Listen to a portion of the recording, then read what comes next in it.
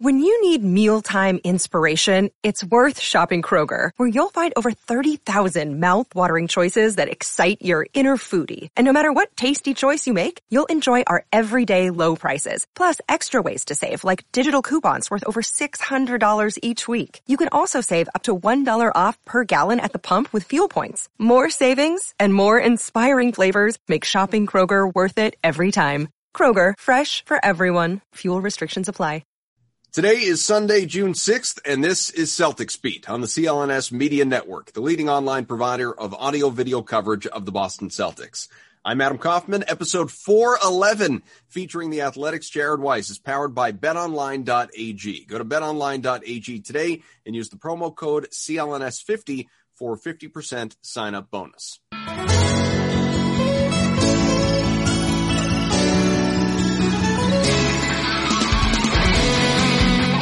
What's up, everybody? Welcome on into another new and slightly delayed edition of Celtics Beat. It is awesome to have everybody here with us. We apologize. Normally, we would have come out a few days ago. In fact, under normal circumstances, with everything that is going on surrounding the Boston Celtics since our last show, which, at that point in time, the Celtics were still playing, would have done some sort of emergency. Hey, guess what? A lot's happening. But to be perfectly frank, I lost my voice. I was done. I was out. And I could have just, entrusted Evan to do it, and I'm sure he would have loved that, but I wanted to be part of it. I wanted to be part of the mission to inform all the people of what is happening in Celtics land. And still kind of not unlike how the Celtics played down the stretch and throughout much of the season, I still sound a little uninspired and generally crappy, but we're going to have to live with it. Evan Valenti is here. I'm Adam Kaufman. Of course, our featured guest, Jared Weiss. And, occasionally I have the crap eating grin on my face, guys, because I'm going to say something incredibly witty. Here's today's witty little idiom or whatever it may be.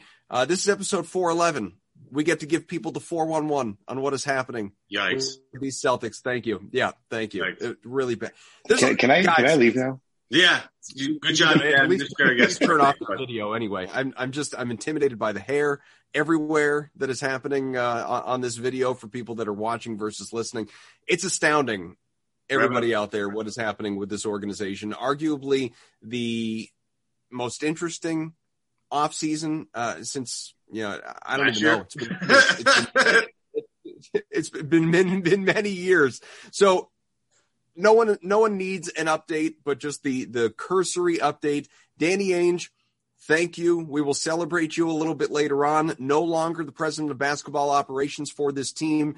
He has, as the team announced, chosen to retire, though he hasn't closed the door on working, be it in the NBA or for another team or anything down the road. He says not in the same capacity. Would he consult? People want to speculate on the Jazz, the Blazers. Who knows? We'll see. We'll find out. And again, we'll talk about Danny later. And honestly, guys, we have been on this show for quite a while. The bigger question, will Danny Ainge be back with the team next year? This never seemed like a foregone conclusion that Danny was going to be back for next season. I feel like we've been heading this way. But what absolutely blew my mind, and that of many, I assume, Brad Stevens being elevated to that job and this team now needing a new head coach. I have plenty of thoughts. Evan does as well. But Jared, please, I mean, what just your initial takeaways, but not even just initial, where you are at now, days later with this whole thing? I think the shock is worn off at this point. It took a couple days for sure. It was hard to process. It was hard to process more Stevens leaving the head coaching job than him getting the Povo job. I feel like people fixated on why is he qualified to have that job.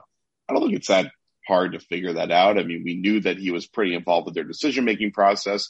We know his personality pretty well. We know his eye for talent and his talent development pretty well. We obviously know that he has a huge network of resources and sources within the college world to get good scouting on these guys. So I think that immediately clicked for me as, yeah, I guess I could see why they did that. I think I was only surprised because Masai Ujiri was probably out there available. He's the most sought after GM in the game. I'm sure they probably figured out whether or not they could get him before they made the call on Brad. So for me, it was just more of a shock of, I never considered Brad leaving coaching as a possibility because he's just one of those people that's so synonymous with coaching. And it's probably because we've only known him as a coach. So when you've only known someone as a coach their entire career, you just only think of them as a coach, and especially because he's someone who has really been big on coaching mentorship, participating in like programs to train other coaches, things of the nature. He's very involved with the coaching community, and that really stands out.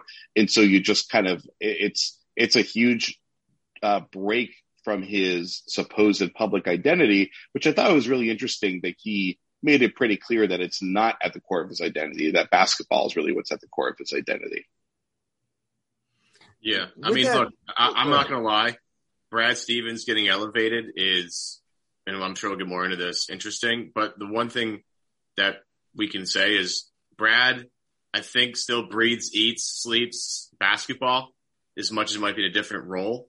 I think it's still like a guy that, and maybe just because he's under contract, it's still this way, but it's still a guy that, knows will forget more about basketball than I will ever know about basketball. So, as again, we dive into this whole thing, we have at least to acknowledge the fact that this is still a very like bright mind, and putting him in charge of stuff where he knows the players already on the team. He knows what players he likes is a positive. If you're looking for a couple of positives, that's one of them, Jared. I think I agree with all that being said. And I'll quickly say that I think that having coaching experience is an advantage for a GM, because a lot of GMs, they come into it because they advance through business operations, scouting operations, and things like that, where they're detached from the operation of the team. So they're not as familiar with how to manage the personnel of the team, the personalities and all that kind of stuff. And maybe they don't have as much X and O expertise as a coach. I would expect that's probably the case, right?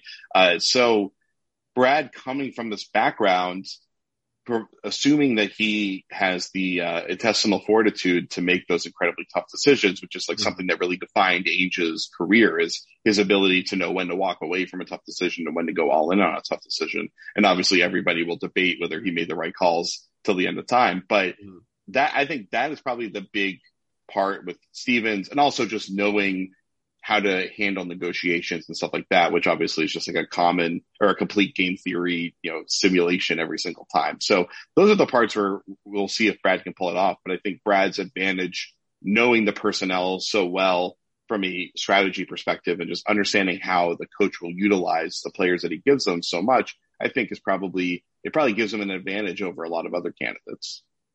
You outlined a lot of Brad's strengths already. I don't need to do it. I don't need to repeat you. I agree. I think there are a lot of reasons out there for people to say, you know what, Brad Stevens could do a really good job in this spot.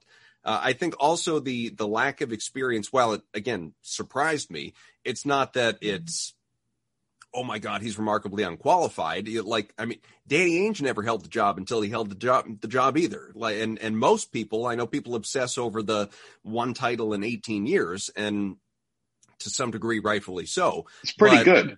Yeah, but I'm not like I just said that.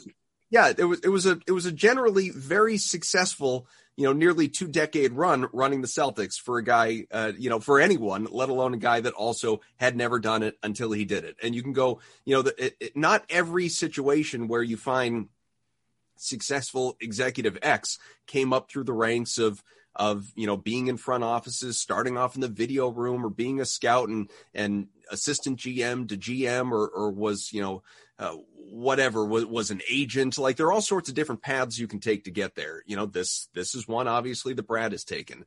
But there are a lot of things when this was announced and, reports started to come out, and the press conference, obviously, that took place shortly thereafter. There are just a lot of things that crossed my mind, and I'm going to kind of throw it all at you at once, or a bunch of it at you at once, and tackle what you want to tackle. And you've probably thought about a lot of this too. You had Jeff Goodman, part of the CLNS team, come out and say, I think he's in the job for a year and he's back to coaching.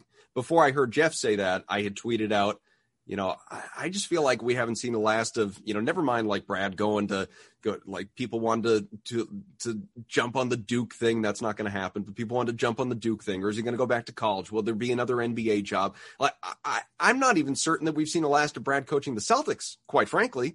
So that's one thing that my head went to. And that doesn't mean because he would fail in that, Popo job, as you called it, and then get, reassigned again or something like that. It's just, maybe he does miss it. So that brought me back to, why is this happening specifically?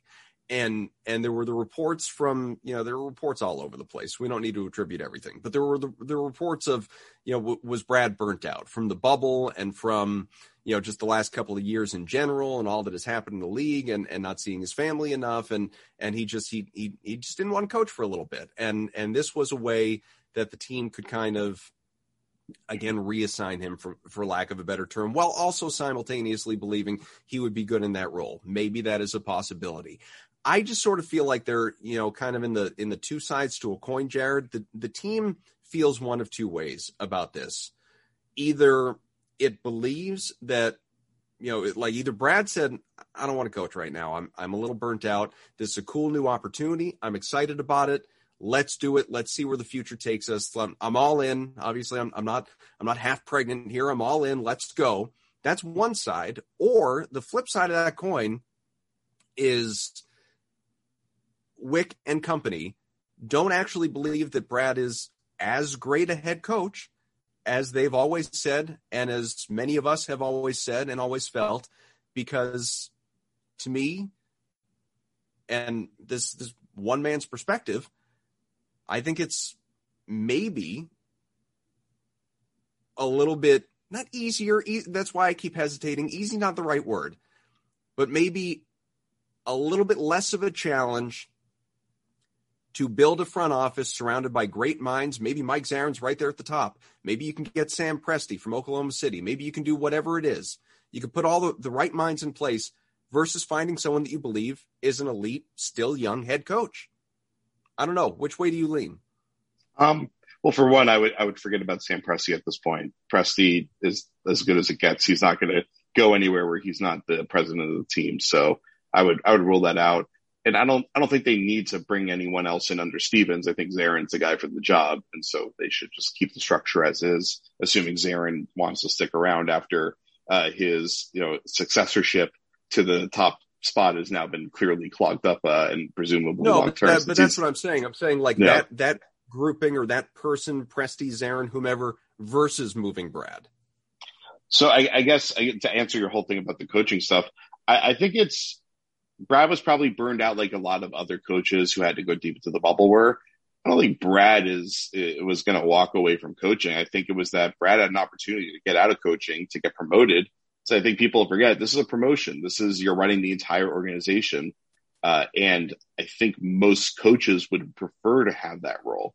I'm not sure exactly what that split would be, but I think most would generally prefer that they could take that step back and be able to have a little bit more normal of a lifestyle and have more control over their own destiny. I mean, GMs generally tend to have more control and less the blame for the team struggles than the coach does. So I'm sure Stevens is aware that there's 5,000 people tweeting fire Brad every single day. And I'm not sure how many less there are that are tweeting fire Ainge, but it seems like Brad is the one getting more of the brunt of it. While I think he can compartmentalize and discount that all he wants, I think it does at least allow him to recognize what the public perception is and therefore, to a degree, what the pressure is on his job. And this is a great way to just give himself even more security and just more control. So I just think that's probably why he did it. I don't think it was necessarily a situation of he had to get out of there, so they wanted to do this as the only way to keep him. Now, I've heard a lot of unsubstantiated stuff about him wanting out of there or not wanting to coach the team anymore, that kind of stuff. And I've never heard enough to really feel like it's legitimate. So it's possible that it's true, but I don't think it's true. Behind closed doors, is Mike Zarin fuming right now? I mean, to many of us, he seemed like the heir apparent to Danny Ainge. Like if Ainge ever up and walked away or, somehow lost his job, not that any of us envisioned that, when he decided it was time, Mike Zarin, the hometown kid rooting for the team and obviously, rising through the ranks, so well respected across the league, assistant GM and known for his analytical thinking and the wheel and the salary cap knowledge and everything that is the all-encompassing package that is Mike Zarin. For him to, in a way, potentially be passed over twice. And I say that because He's not the president of basketball operations. And there are reports that the team is out looking for a general manager to work under Brad, who would still technically be above Mike, who's the assistant GM. So I saw someone report that there was interest in Landry Fields as a potential GM. I haven't seen anything else besides that. Is there something that I've missed, or is it just that one offer? No, I think that's the one. But even just Okay. the fact that, and I'm not, maybe it's true, maybe it's false. I just mean the fact that that's even out there. And to the larger point, not being the president of basketball operations, where's this leaving Mike Zarin feeling right now? Because I would think in all likelihood, especially someone like Landry Fields, who is incredibly experienced. I mean, I'm sure he's really good. He was a very smart player. I would imagine it's more likely that Zarin could be getting promoted to GM. And if Austin Ainge decides to leave, they could have an opening for the assistant GM. And that's where they could be looking at somebody like Landry Fields. So I'm just speculating. I don't know yet. I'm sure we'll start to figure things out in the coming weeks or so, or even the coming days. We'll see how fast this stuff moves. But if I'm Zarin, I'm definitely upset because he's, I think, done everything you could to try to earn that promotion to the top of the front office at this point. A couple people have speculated to me that one reason why he would be better suited for a GM under a director of basketball operations role is that he, the interpersonal player management stuff isn't his forte so much. And that, like, that's a huge part of the GM's job. And that's a huge part of what Danny Ainge was doing. And that's a huge part of why Brad is such a good fit for that role. So it might just make more sense for Zarin to serve as, he should have, at the very least, the guy deserves to have the assistant tag taken off his title and make him GM underneath the director of basketball operations at the very least. But so it might just make the most sense for their structure for him and Brad to basically be working hand in hand, where he's the one focusing on executing a lot of the GM-y stuff, while Brad is the one in charge of setting the agenda and managing the franchise as a whole. So maybe Zarin is totally down with that, and he's fine with not being the absolute person in charge at the top of the org chart, because I'm sure everyone listening has heard the stories about how he's probably the biggest Celtics fan in all of existence. Mm-hmm. And so I think because teams have tried to go after him for the GM spot. I mean, Detroit went after him a couple of years ago, or was it a year ago? Philadelphia, when they were hiring Elton Brand, they were wanting to go for him, and he stuck around. So I assume he stuck around under the auspice that he was going to be taking Ainge's seat sometime in the near future. And so then the question just becomes like, would he rather be somewhere where he loves being and he cares about it more than anything, and he has pretty much full autonomy, but he isn't the absolute decision maker, or does he want to be the absolute decision maker? Yeah. And the one thing you got to consider, and I think you kind of alluded to this, Jared, is, first off, I think Zarin will get an opportunity to at least interview and have his name in the ring for that job. But the one thing that you have to consider here, and I haven't thought about this that much because I think maybe A, I'm still in shock over the entire ordeal, and B, like, there's still basketball going on, so it's hard to even consider this sometimes.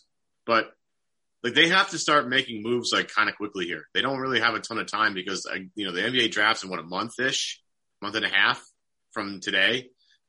Summer League starts, shortly after that. You don't have a lot of time to sit around and dilly-dally. You got to go find a coach who, you align with, who that person can be in play to help pick the next players on his roster, so to speak, or her roster. Depending if they go the Becky Hammond or Kara Lawson route. You're going to have to get a GM in there. And again, Zarin might be the easiest way to do it because the philosophy might be somewhat similar. But again, you have big decisions coming up very shortly. You have to kind of start figuring out what your roster is going to look like very shortly because, with the draft, summer league, a little bit of time off, then training camp, it feels like it's far away, but it's really not. And, even though there's basketball still going on and it's usually a time of year where Boston's still in the mix, it might be advantageous for them to get a head start on some of this stuff. You see, Portland lets go of Terry Stotts, very quickly. They're in the mix for Jason Kidd, who is now out of this, and Chauncey Billups, some candidates that Boston's looking at too. So, they don't have the ability to sit around and wait. They kind of have to get going on these decisions because you would like to have a clearer picture of what your plan is, before the draft hits. Jared, am I wrong on that? To your point, though, real quick before Jared goes, they couldn't have made this announcement any faster. Mm-hmm. I mean, like they wasted no time on putting all of this in motion, right down to like it's just amazing. And again, to celebrate them for all things Brad, because his wife Tracy being his agent, keeping things quiet and no leaks within the organization. The fact that this went from the little Woj bomb the morning after, obviously the elimination against the Nets, which feels like a lifetime ago, to this being official with quotes from the organization, press releases, and everything before noon. Like this, they were prepared. It was just a matter of time. Yeah, I would expect that. The reason they wanted to do that was that, one, they wanted to turn the narrative off of how big of a failure that season was into some optimism of new GM. We're going to be looking for a coach, keep the story focused on that. Great move by the PR team on that one. And also that they wanted to start their coaching search right away. They wanted to make sure that the second their season was over, before any other first round series were ending in the next 48 hours, because a bunch of them ended after that and coaches started dropping like flies after that. They wanted to make sure that they got out right away as the most desirable coaching job. And I think that was the right move. And that doesn't mean they have to make a hire right away. Their timeline on making a hire is mostly dependent on that Portland and Orlando, and maybe we'll see a couple other teams possibly after that they have to beat them to the best candidate. And the question is, how much are candidates willing to hold off those other teams in order to give themselves the best shot at the Celtics job? And do they even feel that way? If I would assume most coaches would rather take the Celtics team on than the Portland team because of the actually, Portland's been pretty stable, but the Celtics have two emerging stars, while Portland's stars are kind of at the end of their rope at this point. It's kind of like, either we got to make it work this year or they're out of here. So the Celtics job, I think, is still the most desirable job out there. And then, as far as restructuring the front office stuff, they don't have to, if they are going to fill that position, they don't have to do it right away, because Ainge is still staying on to usher in the transition. Brad's going to be the one leading a lot of the stuff that Ainge was doing, probably going on the road for some of the stuff. But I'm sure Ainge is still going to be a part of all their draft workouts. He's still going to be there managing the drafts and all that stuff. So it's not like they're short on personnel. It's like they basically have just added in personnel essentially to the war room for them during the draft and free agency. So they can kick the can down the road another year on making that decision. And I wouldn't be surprised if they do that. So the coaching search, let's get into it a little bit. And there's so many other facets. Yeah, before we move on, can we at least acknowledge the fact that this could be an absolute disaster for Boston? Brad, maybe Jeff's right. It's a year and he's out, sort of thing. This could end up being a really, a move that doesn't put them anywhere, right? It's not like they don't have salaries, salary cap problems themselves either. Like this whole, Kemba Walker contract is really tough to move. You have the Jays, pending if Jason makes an All-NBA team, then their cap gets even tighter. This could, and you're putting Brad in, we'll see what they do with the GM spot. Again, if it's Aaron or somebody else, it has to be somebody with some serious experience, because Brad's doing some stuff he's never done before. This could be, potentially very bad and go very badly for Boston, because they're in a really interesting spot in their timeline right now. They overachieved at the beginning of this. Now they have different expectations, and now the expectation is like, okay, the Celtics are supposed to be title contenders with the two guys that they have.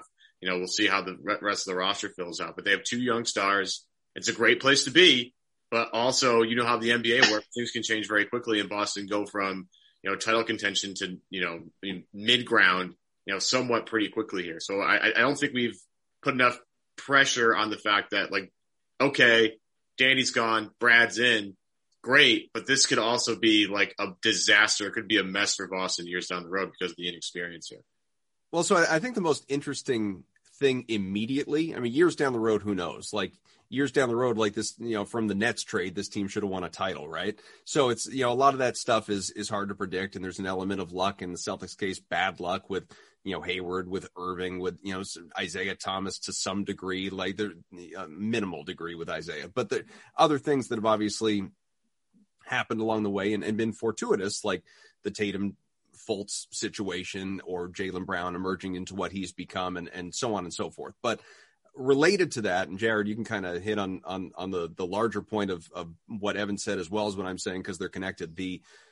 What I think is going to be the most interesting component of Brad being elevated to this role, and Danny hit on it a little bit when he was asked in one of his, post-announcement interviews.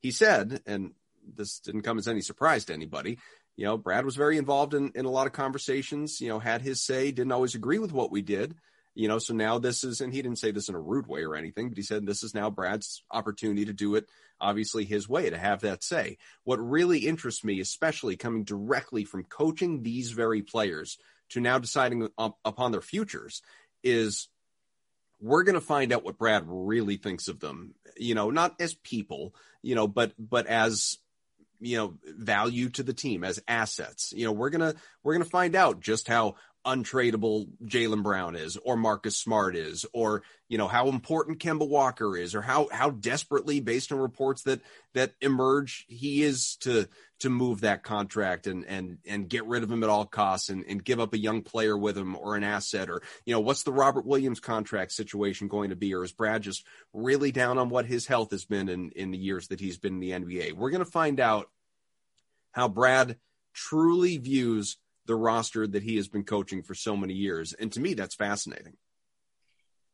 I think of all the people that were annoyed that Danny Ainge gave the Celtics a roster where all of its perimeter depth for all guys in their first or second year, I think Brad was probably the most frustrated out of all of them. And I think that's probably a clear example of what Danny is pointing to there. And I mean, hey, Danny at least got him Fournier and Jabari Parker, who I guess had his moments later in the season. But Brad, so like there's what I call like the Brad Stevens system with rookies, which is that if you're a rookie, you don't get to play until you know the defensive system to the point that you're not making mistakes every possession.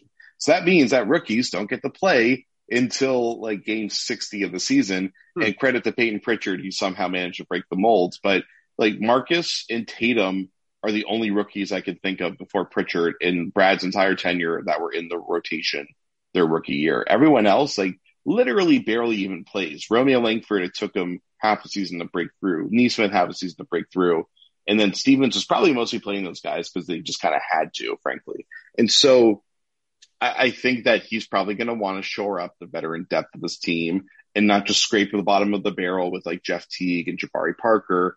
And, no offense to those guys, but like, they're we know who they are at this point in their careers. They're not the players they once were anymore. And so I think that's probably going to be his big target. I'm sure he was probably a little frustrated that they spent their entire MLE on a center that isn't really much of an offensive player. And so it was kind of a struggle to figure out how to utilize Thompson correctly this year. And obviously what did they start like Thompson and Tice together for like 30 games? I feel like Stevens just wants to make sure this team has tremendous versatility like it did over the last few seasons before this last one. And I wouldn't be surprised if he sacrificed a little bit of that long-term development to be able to achieve that. And so, like, if they could trade Kemba Walker and get a few decent role players in return, I think that would be a huge win for them, because as good as Kemba Walker is when he's healthy, his health has been so erratic and his availability has been so erratic to the point that they don't really need his potent offense as much as they just need good depth at this point. And also because I think if they want to keep Marcus Smart and move on from Kemba, that Smart's actually shown he's actually a lot more useful in a point guard role, where I don't think he's turning it over and gunning it nearly as much. I think he takes on a different mentality. And so it might make sense with the way that Tatum and Brown are developing as playmakers to just have Marcus Smart as your point guard. But, of course, everyone talks about Kemba Walker like he has a torn knee and he's done. He doesn't. Like, he's playing and he's not 100%. Maybe with a full off season and being 100% getting into the season, he actually might start playing like he did in, was it May, when he was averaging like 30 a night for a few weeks? We could see him get back to that next year. And they love Kemba. He came in second place in the NBA in the Sportsmanship Award earlier this week. Like, he is absolutely beloved by everybody. And if he's given you even like 80% of what he can't give you, then he's obviously worth keeping around. Unless, of course, he's, not playing every other game. Yeah, he needs to be playing every other game. As you outline all that, and I'm really kind of just thinking about this for the first time, but, you think back of that, like, that iconic scene in Moneyball, and feeding into this point, baseball and basketball are very different. Also, this didn't even happen in real life. It was just a scene in the movie. But, where Brad Pitt, Billy Beane is just up and like trading guys away from Art Howe because he says, you're going to play my guys. Like your guys are not, you're not doing this your way. You're doing this my way. As Brad builds out this team, and no question, they did not have the most versatile team in recent years, and that was a problem, and probably to his dismay. And I can't imagine Danny loved it even though he was obviously the architect of the roster. As Brad does build this thing out, he does have to some degree keep whomever his new coach is that vision in mind, because there is whatever system they're playing, it's not going to be Brad's system. It's going to be this person's system.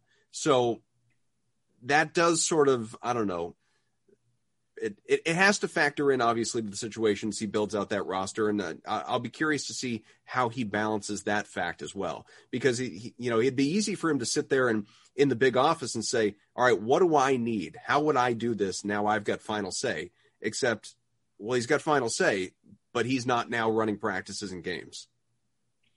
I mean, I think Brad is probably going to take on a pretty similar ethos to what Ainge did, and that he's going to empower his coach to be a part of that decision-making process. And I mean, any GM who doesn't have their coach, coming to them and basically being like, here's what I want to do. So let's get players that fit into the mold that we want. And let's get players that I like, that I know will work with me. I mean, then the GM's not doing their job. There are some adversarial coach to GM situations like that throughout the league, but it seems like Brad is going to be able to choose who his coach is going to be for the most part. So that probably won't be that situation.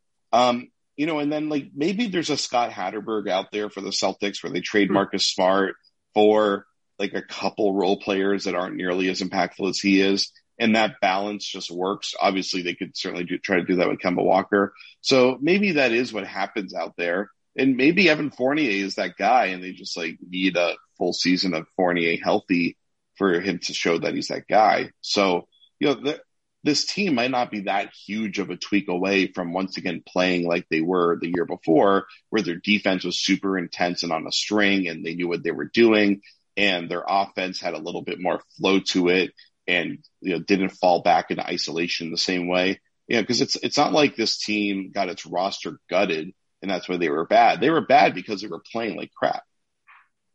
Yeah. And never on the same page. Real quick, I want to tell you about our sponsor, of course, Bet Online. Fastest, easiest way to bet on all your sports action. Football, as we know, is over. In fact, it's closer to starting up. And congrats, Titans. You got Julio Jones, I say, as a dismayed Patriots fan. NBA, NHL playoffs. Those are still going on. A lot of fun. Lots to still bet on. Baseball wagers wise as well in the regular season. NBA title odds. This will surprise no one and disappoint many. The Nets are the favorites, plus 140. The Jazz with the Lakers out, plus 350 at number 2. The Clippers with a game 7 ahead of them at plus 675. Third best odds. The Bucks, who evidently can't even beat the Nets when James Harden's not playing, plus 700, and the Suns at plus 750. There are also game props for every single NBA playoff game. You can guess the margin of victory for any team you like. Make some serious money on that today as well. BetOnline has you covered for all the news, scores, odds, best place, best way for you to place your bets. It is free to sign up. Don't sit on the sidelines anymore, folks. Get in on the action, and don't forget to use that promo code. It is CLNS50 to receive a 50% welcome bonus with your first deposit. Again, the promo code CLNS50. BetOnline, your online sportsbook experts. All right, so we've covered a lot. Still a lot to be covered. Are we all good with talking coaches, or are there other things we want to get to first? No. I'm all good. Coaches all right. Good. I just want to acknowledge that, Brad, this could be really bad. So and look, it shouldn't go unsaid. It should go ultimately feared and not hoped for, but definitely should not go unsaid. As far as the coaches, so it's interesting, and everybody under the sun is rumored to be, in some way or another linked to this job, right? I mean, and there's sort of, for me, and I'm trying to think of the best way to frame it, but there are 3 different categories of coaches. And maybe you would identify Jared or Evan a different way, but I'm classifying it this way. There are 3 different categories of coaches, some of the names that we've heard. There's a Chauncey Billups, Sam Cassell, Jason Kidd, Juwan Howard, that kind of coach. There's the Jay Larinaga, Jerome Allen, Scott Morrison, Kenny Atkinson, Terry Stotts, Steve Clifford, Jay Wright, who I don't think is going anywhere, that kind of coach. And then, of course, I think in another category, and not because they're less than or something stupid like that, they're just another category. Kara Lawson and Becky Hammon. Doesn't make them any less likely to get the job. They're just a different category because we've never seen a female head coach in the NBA. It hasn't happened before. Doesn't mean it won't happen. Certainly will happen at some point. Could happen now. Brian Scalabrine believes Kara Lawson will be that person for the Celtics. But it is a different category from those others. I don't know, and I'm curious what you think on this, Jared, and Evan for that matter. What are the ideal traits in your mind that Brad will be looking for in a head coach, but also that this team needs in a head coach? I have been long trumpeting, going back to many conversations on this show throughout the season of surrounding Brad, not calling for Brad's job, just surrounding him with different voices on that bench and getting, more of a Walter McCarty feel, something that Evan Turner obviously kind of has not been for this team, maybe because he's so close in age to a lot of the guys that are still on that team. But, I have advocated, not for Kidd, for a variety of reasons we can get into, and we will talk more about Jason Kidd as he's taken his name out of the possible consideration for the Blazers job, despite Damian Lillard on the record calling for his hiring, which I thought was fascinating in a whole bunch of ways. I've never seen that before. Yeah, me either. I mean, that was amazing. But Chauncey Billups would be a great fit. Sam Cassell, I'm sure, even though he's not tops on my list, I'm sure would be a great fit. Juwan Howard, I think, would be a great fit. Obviously, a common thread here, former players, in some cases, Hall of Fame caliber, who have been through the ringer, won championships, done it, just a level of respect that they command that other coaches don't, from players who can look to them and say, you've been there, we haven't, we're trying to get there, help get us there, help take us. Is that a top priority as this team looks to its next head coach? I do think so. I think that's probably, they want to, here's the thing is, so generally when teams make person or coaching changes, they want to zig and zag across the spectrum of different style. And so obviously after going with Stevens, you would probably want to go with a younger, actually Stevens is young. So maybe you want to go with like an 80-year-old former player, I guess in that case. No, they probably want to go for a younger What's Bill player. Russell up to? Yeah. Bring him back. Bring him back on the bench. I think he's at like a combine right now or something like that, actually. That's some sort of NBA thing. But so I think that like someone like Jerome Allen is like the kind of coach they're going for as far as who's like on their bench, in that he's someone who the players really love. And I think a huge part of his role has been just kind of like developing that bond with the players. I'm losing my voice as I'm trying to say this. What I've got is his middle of the week, which is why we're doing this today. So when you're talking about the different categories, I obviously, because there's never been a female coach put in the top chair before, I do understand obviously why Lawson and Hammond are different category of coaches because of that element. But I think I would put them in the tier of moderately experienced assistant coaches who have been kind of rising in the interview pool ranks as potential head coaches. So I would put them in kind of the similar category of Sam Cassell, Chauncey Billups, Darvin Ham, I can't remember if Charles Lee was a player, who's also on the Milwaukee bench, Ime Udoka, a lot of those other candidates who have been like popular names that I think most people probably don't know as much. I'm sure people know Sam Cassell, Chauncey Billups pretty well, but Lawson and Hammond were stars in the WNBA, so they do have that coaching experience. And I think the days of players not seeing WNBA playing experience as commensurate with NBA playing experience are pretty much gone. I think that, obviously you can talk all you want about the difference in the level of athleticism and physicality, but the strategy is pretty similar, and you have personnel in the coaching ranks and GM ranks going between those two. So I think that what a former WNBA player brings to the table as far as coaching knowledge and all that kind of stuff, I think is going to be pretty similar to what a former NBA player would bring to the table. So I really do look at them through that lens. And that it's really, the question of will they work, while a lot of people will fixate on the gender aspect of that, it's really just a matter of they're not experienced head coaches yet. Will people listen to them and respect them? And that's the same question that we ask about college coaches that are trying to make the leap, or assistants that don't have head coaching experience. So I don't really think it's that big of a difference really in how you look at them. So I think the category is really former head coaches that we've at least seen what they can do. Jason Kidd, Kenny Atkinson, Steve Clifford just came on the market. Terry Stotts just came on the market, obviously. So there are those guys.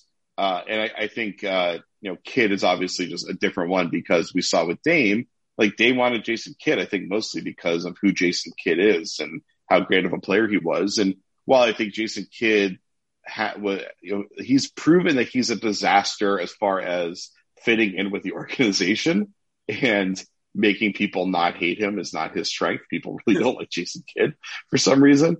But he has proven his player development chops, I think, pretty well. And Giannis, I don't think that's what too. Yeah, I did a whole feature where I talked to them about him turning Giannis into a point center.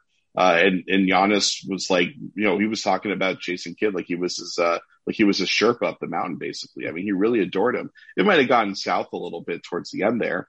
But so I think the reason people don't like Jason Kidd so much is like his history with domestic abuse, and then just like him screwing over Brooklyn, or I guess they were New Jersey still, can't remember, all that kind of stuff. I think that's why people mostly hate him. On the sidelines. That's one of the greatest things that ever happened in NBA. Yeah, that's knock me over so we can get a timeout call. That's just one of the greatest things I've ever seen ever. Hey, that makes him one of the great coaches of all strategy. time. Yeah, that makes him one of the great coaches of all time for that. Yeah, no doubt. And the thing with, I don't know, the former NBA coach is always obviously very attractive because someone's been in the job. But I agree with Jared in a way. Like, you have, Hammond and Lawson. I know we put them in a separate category, and I get that. But like, these are two people that are very. Well, to be clear, not to cut you off, but I feel like I should say this just because it's 2021, but also because it's true. Nobody's ranking tiers here. Right. Like, nobody's saying like Hammond and Lawson are less than, we're just classifying tiers. Right. One is not better than another. It's just different. Like NBA assistant, successful WNBA player is a different tier than former NBA player is a different tier or classification category, whatever, than, longtime NBA coach or retread coach who never played the game, at a professional level. These are all just different categories. Right. And I think the thing that actually helps is I think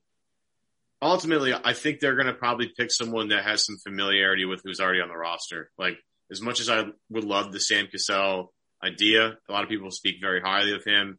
I was a player. I love his confidence and swagger, obviously, with his time with Minnesota and KG. And then obviously as he comes over to Boston and that special role that they had with PJ Brown and KG and Paul Pierce, Ray Allen, and everybody on that team.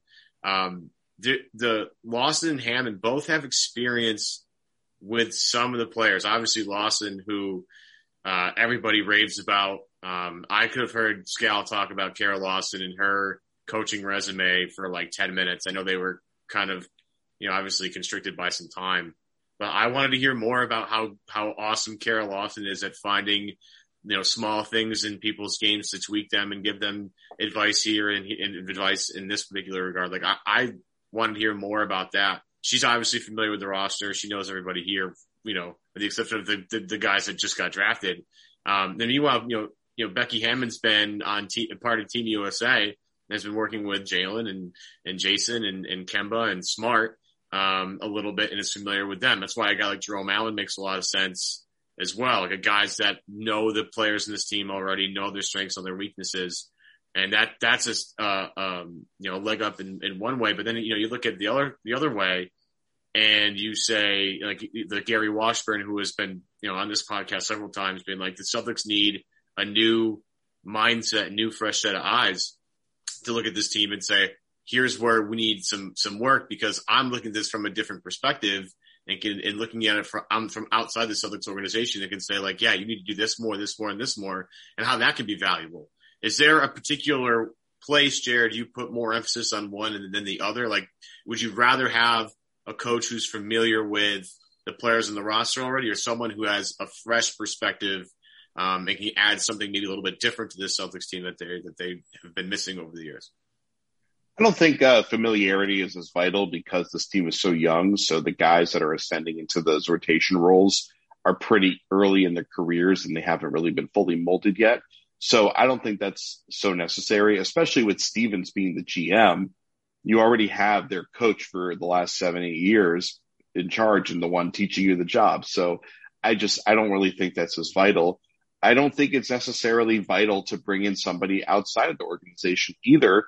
I mean, just look at what Nick Nurse accomplished taking over for Dwayne Casey in Toronto. And I think there's been a few other cases I can't think of off the top of my head, but there's been plenty of cases where the assistant was promoted to the head coaching job and they really thrive with it. I mean, look at what Nate McMillan just accomplished, replacing Lloyd Pierce, although he wasn't there long term. He was just there for half a season. So, and I should say the Lloyd Pierce situation, that was basically where like the players are just tired of him. And so the talent was always there. They just needed a new voice to listen to so that they could actually enjoy playing basketball again.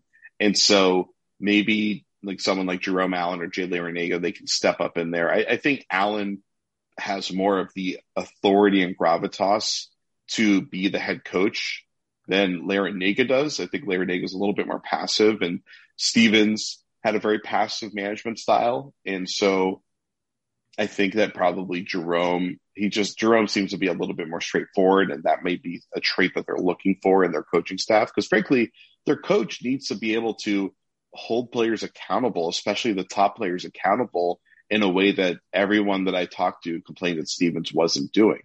You know, the main things I was always hearing was that Stevens isn't holding his star players accountable enough, and that the back of the rotation guys are always struggling with that. Their roles are so inconsistent, and they really have trouble with that. And a lot of them get put under a lot of pressure. And so I think that new coach has to, and I do think part of that is that Brad has had such a young roster to work with in the deep rotation that it's been hard for him to trust guys enough to give them that consistency.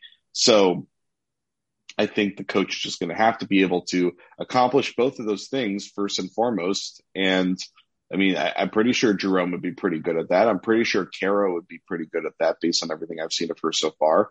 And I haven't seen a ton of the other coaches on the staff interact with the players, so I don't really know how that would work for them. But, you know, I think that's more important than just getting somebody in who's going to have completely fresh eyes. Because, you know, Jerome Allen could step into that job and just change everything in the way that they operate right away. I wouldn't be surprised if he did that. So Jason Kidd, just to go back to him for a second, has again, for anyone who missed it, pulled himself from consideration for the Blazers job. Adrian Wojnarowski wrote about this earlier today. Kidd said, Portland's a first-class organization, will have great candidates for its head coaching job, but I've decided to not be one of them. Kidd, and this is sort of the part, and I'm not questioning Woj. He's, you know, the godfather. He does what he does, obviously. But this paragraph lost me. It says, Kidd was ultimately uncomfortable with the idea of pursuing the opening after Blazers star Damian Lillard publicly called for his hiring within hours of Stott's departure Friday night. The public nature of Lillard's endorsement, telling Yahoo Sports that Jason Kidd is the guy I want, quote, left Kidd feeling that he'd be putting both Lillard and Portland's process in an awkward circumstance should he pursue the opening. That to me is like, you know, I'm walking away from Celtics Beat and I turn to like Nick and John and everyone say, I want Evan to be the host of Celtics Beat. And Evan says, I don't know if I'm comfortable with that. I'm going to pull myself from the process. If he wanted the job, he'd go after the job. Obviously, for whatever reason, he doesn't want the job. Is part of that reason that he is locked in on trying to get the Celtics job, or is he just content in where he is?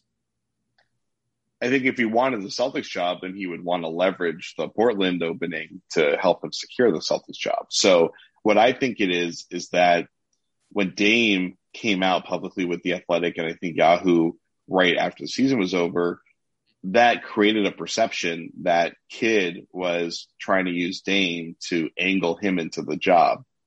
And I'm sure somebody accused Kidd of that privately, and Kidd realized he had it, or maybe Kidd actually was doing that. It just got caught, basically. And so I think that's why Kidd is doing it, because, hey, Kidd's already had a really bad rep with this kind of stuff already. And so I think he just didn't want to. I think he wanted to at least clear the air to make it clear that he was not trying to get Stotts run out of town, and that he was not secretly working behind Stotts' back to steal his job from him. So all of that said then, and everything that has been talked about in terms of qualifications and whatnot, let's for giggles here, early June, who do you think will be this head coach? And who do you want to be the head coach? Maybe those are one and the same. Maybe they aren't. Let's go around, the three of us. What do you think? I would guess Chauncey Billups. Simple as that. I feel somewhat similarly. And and I didn't know about this because I think I was like 9 or 10 at the time, but there's been this resurfacing of Chauncey Billups' rape case from, back in the Antoine Walker years. Yeah, it was 97, I think. Yeah. So it's a little, there's some history there too that's not so great. And, look, I'm sure if that were to happen, there'd be some questions about that, and some people have to answer some things. And I think that's, probably for the betterment of everyone to get that out in the open and maybe talk about it and figure out, what really was going on there. Everybody holds Chauncey Billups very, very highly. I mean, obviously he was a clutch player, point guard, was a huge part of a team that, defies all expectations and odds in terms of team building, and to win that championship that they did with the defense and toughness and role players that they had. And everybody has, again, just glowing reviews about Chauncey Billups. I think that's obviously a great guess. I think Sam Cassell is a great guess. I think Sam Cassell would probably be the guy I would pick right now as sitting here in June. But again, I can't shake that. The Kara Lawson thing makes a lot of sense. Mm-hmm. We haven't seen her really be a head coach yet because of the whole COVID thing and the way they shut down women's college basketball that year. But I'm just hoping that her and Hammond get a real shot, because if they feel like legitimate candidates, and I would love to see what that looks like. I mean, Becky Hammond's been around the greatest mind in basketball, since, I don't know, you want to do Phil Jackson? Do you want to go back to Red Auerbach? I mean, we can go as far back as you guys want. Learning directly under Greg Popovich is something that I think everybody values. I think Brad Stevens values his conversations with Greg, and maybe having that sort of voice is a really positive thing. Everybody has positive things to say about her. So I'm gonna say, maybe they go Becky Hammond just because they want to be a little bit different. I'll be different myself. Do we not think Juwan Howard is he going to walk away from Michigan or ready to leave Michigan? Why did people ask that question? Remember, didn't we learn the lesson with Brad? Yeah, an NBA coaching job is so much better than a college coaching job. Right. Unless he cares about Michigan so much and he would never leave. No, Juwan Howard was pretty clear he was taking that job so we could get an NBA job. Right. Yeah, I mean, Patrick Ewing too, not that he's part of this conversation, but just another guy that I'm going to college to get to the NBA. That's the goal. There's got to be something with Patrick Ewing with people not thinking that he's NBA head coaching material, because the guy's a legend, was an assistant coach for so long. He had all the making. He had everything on his resume to become a NBA head coach. And so I don't know any reason why he didn't get it, but at that point, if he's not getting it, that tells me that there's some reason why. Well, I'm with you guys. And while I also think that the Becky Hammond thing, I think there's a lot more likelihood to Kara Lawson than Becky Hammond, if I'm just talking between the two of them. I think Lawson's a real possibility, absolutely.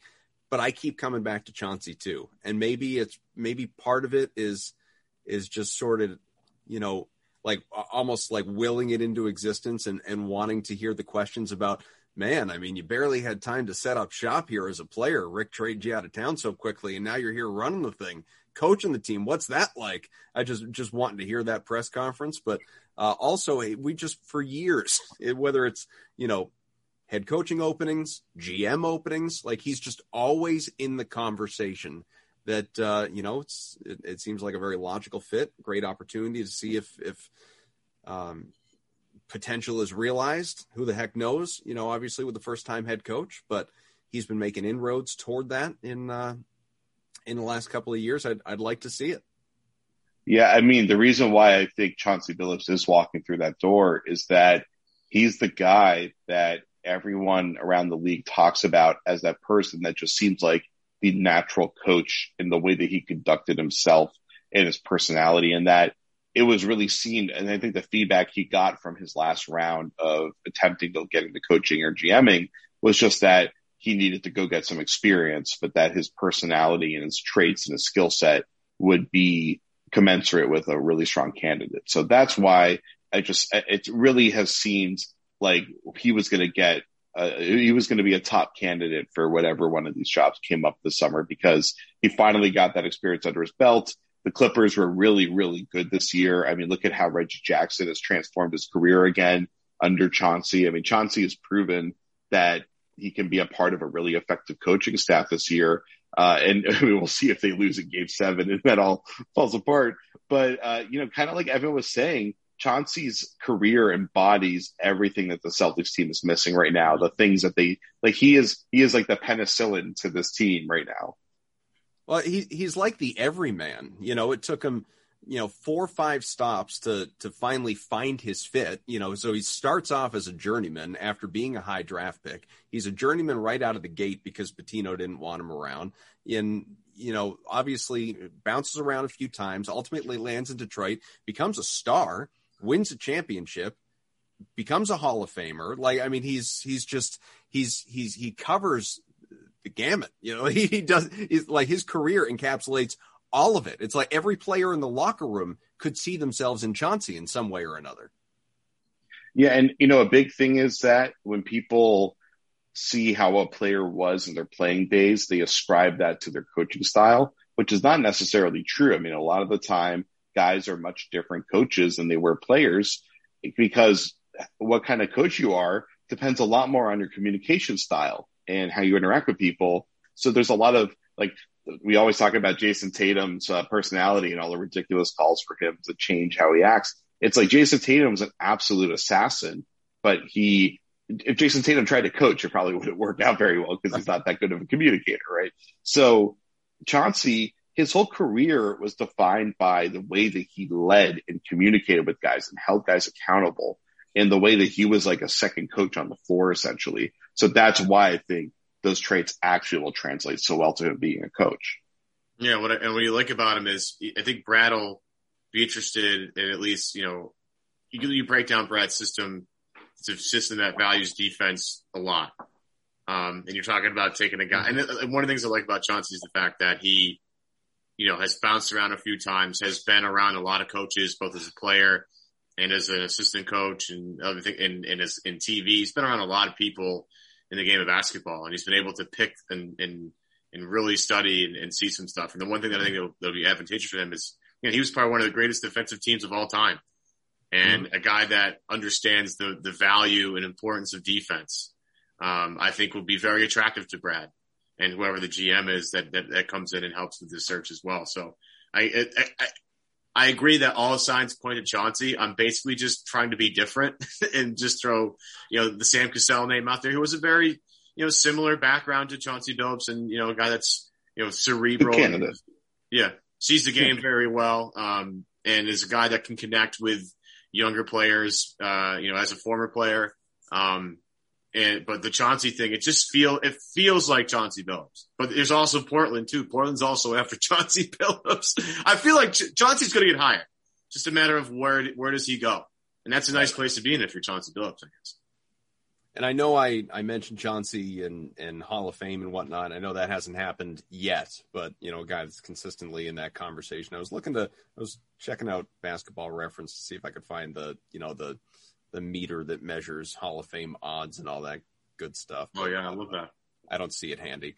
So we've been at it for about an hour. We'll wrap up in a couple minutes, but obviously can't do that without, again, truly celebrating Danny Ainge. And we don't need to go point by point and lopsided trades or this contract or whatever. And an overarching point, and I don't think it's been ignored, but it's not really part of the regular conversation. I tweeted about it last night, and I'm actually surprised by all the, Ainge haters out there that I wasn't hit with all sorts of backlash. In fact, I don't think anyone responded in a negative way.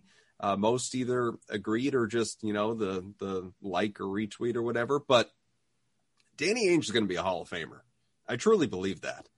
From obviously, like, you start back in college and win the one award and everyone remembers his performance in the tournament that one year. And then you go back into his career and multiple time champ, 1,200 plus games under his belt, playoffs included, and significant role player on some, really damn good Celtics teams, as we know. Successful head coach, not for a long time, but a 602 winning percentage or whatever it was with the Suns in that 3.5-4 year period. Commentator for a brief time, might do it again, wouldn't surprise anybody. And then obviously running a marquee franchise, maybe the marquee franchise in the entire NBA, successfully for 18 years, winning another title, more playoff wins for that franchise in the last 14, 15 years, whatever it's been, than any team in the entire NBA. He's going to be a Hall of Famer, as obviously in that contributor, builder, whatever category. He's going to be a Hall of Famer, and I think it's just a matter of time. Do either of you disagree with that? I'm not sure I agree, just because I'm not sure. Maybe I'm wrong. I'm not sure that his playing career could be combined with his executive career to get him into the Hall category.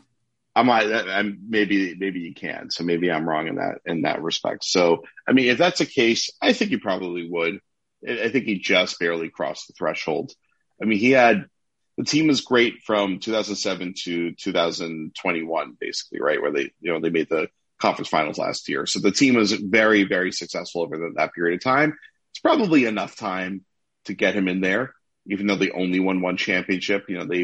They made a finals. They made several other conference finals. It's probably enough, I would say.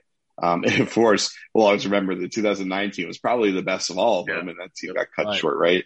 And they also made in 2012. They had that great run against Miami, also. Mm-hmm. So yeah, they probably did enough, I think, under him for him to just barely get in there. Yeah, I think he'll get in. They'll figure out some way. They'll come up with some designation to get him into the Hall of Fame. But I just feel like it is the Basketball Hall of Fame, and it encompasses, everything. And I think, for a guy that's had a big part in every NBA trade basically for the past 20 years in terms of whether he was interested or not, like his impact, he should be just in the Hall of Fame just for the trades he almost made or like didn't quite get there with. I think he'll get in.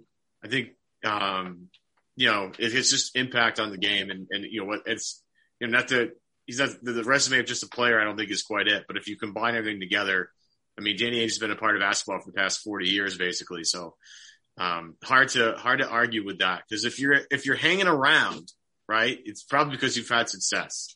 It's not like, if he wouldn't be the Celtics GM for as long as he was, if he sucked at it, right? He was good at his job. He was one of the best GMs in the league. I mean, it was interesting to hear, Brian Windhorst and Zach Lowe talk about, Joe Dumars in a situation where it's like, hey, we all, routinely dump on Joe Dumars for the two phones picture, but like you also have to give him credit for organizing, a perennial, contender in the early 2000s with the way that Pistons team was built. So, Danny, might be frustrating because he didn't trade for Jimmy Butler or Kawhi Leonard or Anthony Davis, all those, but Danny ran a pretty successful ship for a very long time. And Boston, with the exception of a handful of years, has been either a middling contender or a team that's overachieved a little bit and gone pretty far in the playoffs, or a flat out contender for an NBA title. So it is a pretty impressive resume as a GM.